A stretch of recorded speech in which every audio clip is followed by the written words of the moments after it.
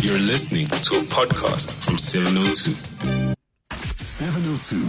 The Naked Scientist. Give us a call, 011-883-0702. Send us a WhatsApp, 0727021702. An SMS 31702. Tweet at Relebogile M at Radio 702 using the hashtag 702 afternoons. All of your science-related questions for Dr. Chris Smith. Happy Monday to you, Doctor. Happy Monday, Lebo. How are you? I am fantastic, and already the lines are going crazy. Let's go to Hayden in Edenvale. Hi, Hayden. Hi, how are you? Good, thanks, and you? I'm very good, thanks. Good afternoon, Dr. Smith. Hi, Hayden. I've always wanted to know, I've never really Googled it or asked, but where does a lisp come from? I've had a lisp pretty much my whole life, and the older I've gotten, the less and less it's become prominent, but I don't know, is it a birth defect? Is it generic, or what is it? Why do people have a lisp? Can I actually ask you a question, Hayden, before the doctor comes in there? Does it bother you that the word lisp has an S in it? Oh, absolutely. I've always wondered who was the person who did that. I'd like to find the person that did that and ask him some questions. But, yeah. Doctor, go ahead. I suppose it's a bit like the word rhotacism, which is the difficulty in pronouncing the sound R at the beginning of the word. Also begins with an R as well, doesn't it? So, yeah, difficult. Well, the answer is speech is probably one of the most difficult movements or sequences of movements that the human has to master. And it takes us a couple of years from the time that we're born to get reasonable at it, because it's so difficult to move a number of different muscles all at the same time, all in a very specific sequence, and at the same time also rely on your mouth and your anatomy playing ball as well. When you lisp, usually lisps are involving the S sound. And if you think about what you have to do to make those movements to get that S sound, usually it's tongue behind your teeth time. You've got to get the S, you've got to put your tongue in a very specific place and form your lips in a certain way and your teeth in a certain way. And if any of those things goes wrong, timing goes wrong, positioning goes wrong, or the anatomy makes it difficult, it can be hard to make that sort of seal of your tongue behind your teeth to get the S. And so therefore, it's not easy for everybody to get that to happen. And if you've, for instance, got a particular shape of your tongue or shape of your mouth, it can be harder for some people to make those sounds not sound lispy. Also, some people have false teeth, dentures, they have implants in their mouth, and this can also make getting that seal of your tongue behind your teeth to get the S sound a bit more tricky. So really it does come down to the fact that we speak the way we do because we copy everybody else, and some people's mouths are not the right shapes to make the words as perfectly as other people, so they end up saying them the way that it's natural for them to say them. Doesn't mean it's wrong, just means that that's the way it sounds when they say them. Fantastic. Thank you so much, Hayden in Edenvale, for that question. Kanye in Midrand, hi. Hi, Lemchile, it's Kanye. Hi, Doc. Yes, go ahead, Kanye. Yes. I have a question. I just want to find out what causes, I have a feeling or a sensation, when you wash dishes with warm water, or maybe you've taken a long bath with hot water or warm water, and then in your stomach you just have, that your stomach muscles, they contract, or there's, some sort of a hiccup or something that happens, when you in warm water, or you're washing dishes with warm water. So I don't know if it's just me or there are other people that have the same sensation. That's a new one on me. I don't have this happen to me. I don't know anyone else that has described that one specifically. But we're all different, right? And here's my weird neurological foible, which is that if I pinch my elbow, I actually get a pinching sensation on the side of my chest, roughly where my elbow is, but on my chest. Now, if you do that on one side, it happens on the other side as well. It's not so surprising that happens, though. And people say, well, that sounds a bit odd. Why would your elbow actually send signals to your chest wall above your ribs? Well, the reason is that when we develop, we start off as a flat plate of cells and roll up into a tube with another tube inside that tube, which is basically the mouth down to your bottom end is the tube inside, with the skin being the tube around the outside. And when your limbs grow, they start as buds, which come from the top part of that flat plate and grow outwards, and the arms grow outwards and then round, and the legs do the same. And as they do that, they pull the nerve supply that was supplying that patch or segment of your developing body with them. So therefore, unsurprisingly, there will be some nerve territory which is pulled into your arms, which actually comes from your axis, from your chest, your thorax. So therefore, you're getting a referral of some of the syndrome, some of the symptoms or sensations from other remote body parts onto that other part of the body where the nerves came from. So just an example of how we're all wired up just a tiny bit differently, and we all have some weird neurological foibles. And sometimes when you have a certain sensation, there can be a bit of crossover in the nervous system. So one modality, in other words, type of sensation, can stimulate another. So there's that aspect to it. There's also sort of psychology going on as well, which is that sometimes it drums up certain sensations or emotions in you when you have a certain experience, and that in turn can make you think or feel a certain way. So all these things could be going on to produce this rather bizarre sensation you're describing. All right, thank you so much, Khanyi in Midrand. Let's go to Palisa in Muldersdrift. Hi. Hi, thank you so much, Relebohile. Hi, Dr. Smith. I've got a question that has perplexed me for a long time, and it's about cellulite, and I'm sure a lot of women also are very interested. I just want to find out, how come other women have more cellulite than others, even with exercise and, drinking water? So is there a cure for it that really works, or should we just live with it? Hey, Palisa, it's rough. Hey, it is rough. There are many women and men who are like, I also want to know, doctor. Yep. So cellulite is the word we use to describe the dimpled appearance of fat beneath the skin. This is just subcutaneous fat. All of us have fat. It forms a layer between the dermis, the bottom of your skin, and the deeper tissues, and it's where the body stores excess energy. And different races, different sexes have different distributions and amounts of that fat. Now, obviously, the more you eat and the more fat you are, the more fat you're going to have to store. But at the same time, some body shapes will actually have, and particularly if you look at, say, bush people, the Kalahari bush people actually had very big bums, and this is a fat store. So it does vary according to where you look around the world. Different people have different anatomies and different assemblages and build-ups of fat in different places. So it's not pathological. Women, on average, have more subcutaneous fat than men do.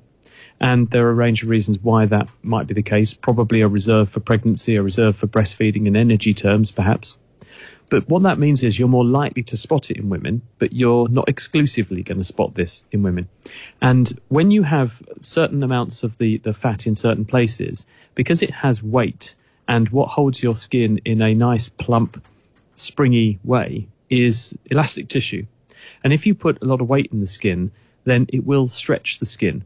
And as you get older, you tend to lose elasticity of your skin. The elastin, elastic fibers, break down and are lost. And the fat builds up, because most of us do get fatter as we get older, up to a point. So you've got a combination of more weight for your skin to support, less elasticity, and you're more likely to see this in women because they have more subcutaneous fat. And so you see these blobs or nodules of fat because the way that the fat is deposited in subcutaneous tissue is into these locules they're called locules of adipose tissue. It's where the fat storing cells tend to form groups or clusters. And so when you see these dimples in the skin, that is a particular cluster of fat storing cells. And they happen to be more prominent because in that particular area, they have made the skin stretch a bit more. And so they tend to stand out. It's not pathological. It's not harmful. And with kind of weight loss and toning and that kind of thing, you can preserve the elasticity of the skin and reduce the amount of fat that's there. But it does happen to everybody, and skin does become a bit more stretchy, as less elastic and a bit more saggy as we get older. So it might make this sort of thing a bit more apparent. But everybody ages, everybody's got their baggy and saggy bits, so we all just have to live with them and get used to it. Thank you for the reality check there, Doctor. We continue with all of your questions after this break. The Naked Scientist. And it is just going 10 minutes to 3 o'clock, and we take your calls on 011-883-0702, the WhatsApp line 072-702-1702. We continue with Dr. Chris Smith. Diane and Gallo Manor, hi. Hi. I've got a question for the doctor. I must say, I really am besotted with him. I think he's an amazing. I've never met anyone quite like him. Super smart, well done. Super smart. Yeah, I know, it's insane. I wish I could be as smart as him. Your previous caller said about the cellulite. I read up a while ago, they said if you take brown sugar, olive oil, and coffee grounds, and if you mix them and you rub them on the cellulite, that's supposed to help. I don't know if that does or not. I don't think so, and I would. You'll smell like a coffee barista, and probably attractiveness will be regarded differently for different reasons. But no, I don't think that's going to work for a number of reasons. I think if you think about why this is occurring, why we get cellulite, it's for the reasons I've outlined, which are that you get a deposition of fat in the skin, and that's natural and normal. Yeah. But as we get older, the skin does lose its natural elasticity. And if you want to do a sort of test on this, I don't know if you've got kids or not, but if you know any young kids, just ask them to lend you their hand, pick up their hand, and just between finger and thumb, lightly pinch up the skin on the back of the hand until you've got a sort of a little blob of skin pulled up between your finger and thumb, and then let it go. And in a young child, it will go ping and go straight back to a flat surface. If you do this in someone of, say, my vintage, and I'm not that old, you'll notice that the skin stays heaped up for a little while and then slowly flows back to where it started. That is the loss of elastin or elastic tissue that comes with age, and it's a natural process. The skin does become a bit less elastic as we get older. And so if you put a heavy weight in the skin, less elasticity, and skin can grow to accommodate more mass and stretch. Anyway, that's how skin works. You're going to get blobs and dimples in the skin because there's more mass in those areas. Unfortunately, just slapping on something that makes you smell like a coffee shop might distract you from what the problem is, but it won't make it go away. All right, thank you so much for that question. Lerato in Soweto, hi. Hi, Rebecca, how are you? Good, thanks, and you? I'm good, thank you. I wanted to find out, so last year I suddenly became allergic to chicken, and I've been eating chicken my whole life. So all of a sudden now I can't eat chicken and eat anything with birds, the doctor says. So how does that happen? How do you just suddenly become allergic to something you've been eating your whole life? I'm so sorry to hear that. I'm so sorry to hear that, because chicken's delicious, and I love a bit of chicken and eggs and so on. So I'm very sorry to hear that. I would be bereft if it happened to me. The answer is that you can develop new allergies as you go through life, and I have spoken to an allergy specialist at the hospital I work in about this kind of thing, because I was interested to ask her, because she runs a clinic where they help people with allergies. How many people who come to the clinic are older people who get a new allergy later in their life? Is it just something that happens to young people? And she said, no, absolutely not. They get equivalent numbers of older people and younger people who develop allergies across their life. What's an allergy? It's where your immune system, which normally would regard things that are innocuous or harmless as harmful. So it mistakes basically what you should regard as a friend as a foe, and you mount a response. And part of that response is the production of certain classes of antibodies, which are called IgE antibodies, which glue themselves onto a cell type in your body called mast cells that make histamine. And histamine is an inflammatory chemical. It basically signals your nervous system that there's something going on in your tissues that shouldn't be there, and to wind up and sound a burglar alarm, call in the big guns of the immune system. And so why this happens and why you start to make these classes of antibodies and why there is a loss of the control, we don't know. And we have no idea why some people get this and other people don't get this. But it's not abnormal for it to happen. So you shouldn't think, gosh, I'm a freak. I've suddenly developed this allergy later in life when I'm not a kid anymore. It does happen. It's quite common. It's good that you've picked it up. Obviously, if it becomes severe and life-threatening, and you get life-threatening things such as you feel prickling in your mouth and lips and perhaps tightening in your throat when you are eating certain foodstuffs, this should be investigated. But if it's just a one-off thing and you know that by avoiding certain things you can stay safe, you should be okay. But watch out, because there's lots of chicken in lots of different foodstuffs, and you need to make sure you don't have an allergic reaction to other foods where you're trying to avoid it. So take some antihistamines out with you as well. That might help. All right. Thank you for that question. Armando in Kempton Park. Hi. Yes, hi. Thank you for taking my call. Hello to the listeners. Something interesting is weight loss between going to bed and waking up literally 4 hours later. So I'll go to bed at 11 o'clock at night, sometimes 20 past 11. I'll wake up at 4:30. So 11, 12, 1, 2, 3, 4, that's 5 hours. I'll weigh myself before I go to bed, and I'll weigh X. When I wake up, I'll weigh almost 800 grams to a kilogram less in those 5 hours. Now, I understand all of that, but it blows my mind to think I go to bed, wake up 5 hours later, between 700 and a kilogram lighter than when I went to bed. Yet, in between, I've done nothing. Haven't gone to the loo, haven't eaten, or nothing. I can't understand how you eat that much. All right, Doctor. And I think, Doctor, maybe share with us also on that question. Why is it that people who are monitoring their weight, be it weight gain or weight loss, they're advised to rather weigh first thing in the morning? Well, that's quite a prodigious weight loss for an overnight. I'm slightly surprised by that. But at the same time, where does our weight come from? Where does it go to? Well, we are the product of what we eat. And when we eat food, you absorb the calories in the food and then you burn them and you metabolize them.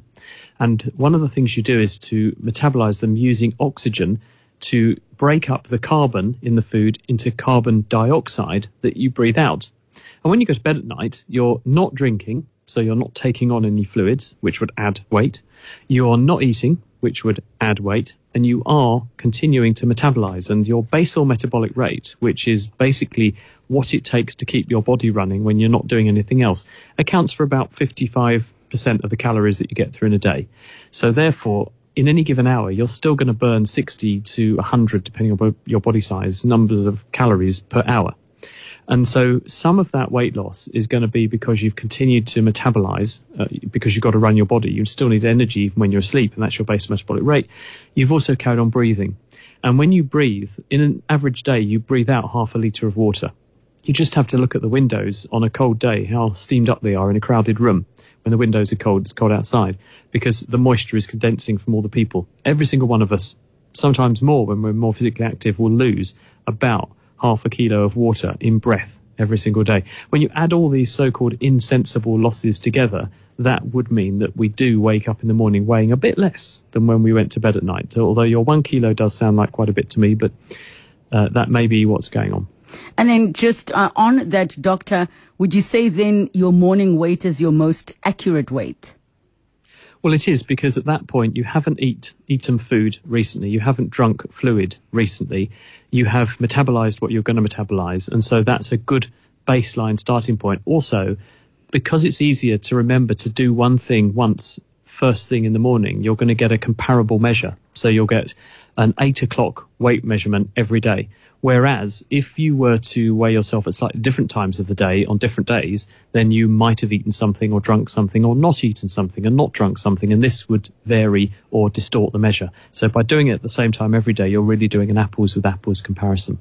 Such a pity we didn't get to all of the various calls, but I'll encourage you to make sure you join us again next week, Monday. We never have enough time, Dr. Chris Smith, but thank you so much for joining us. See you next week. Dr. Chris Smith on The Naked Scientist.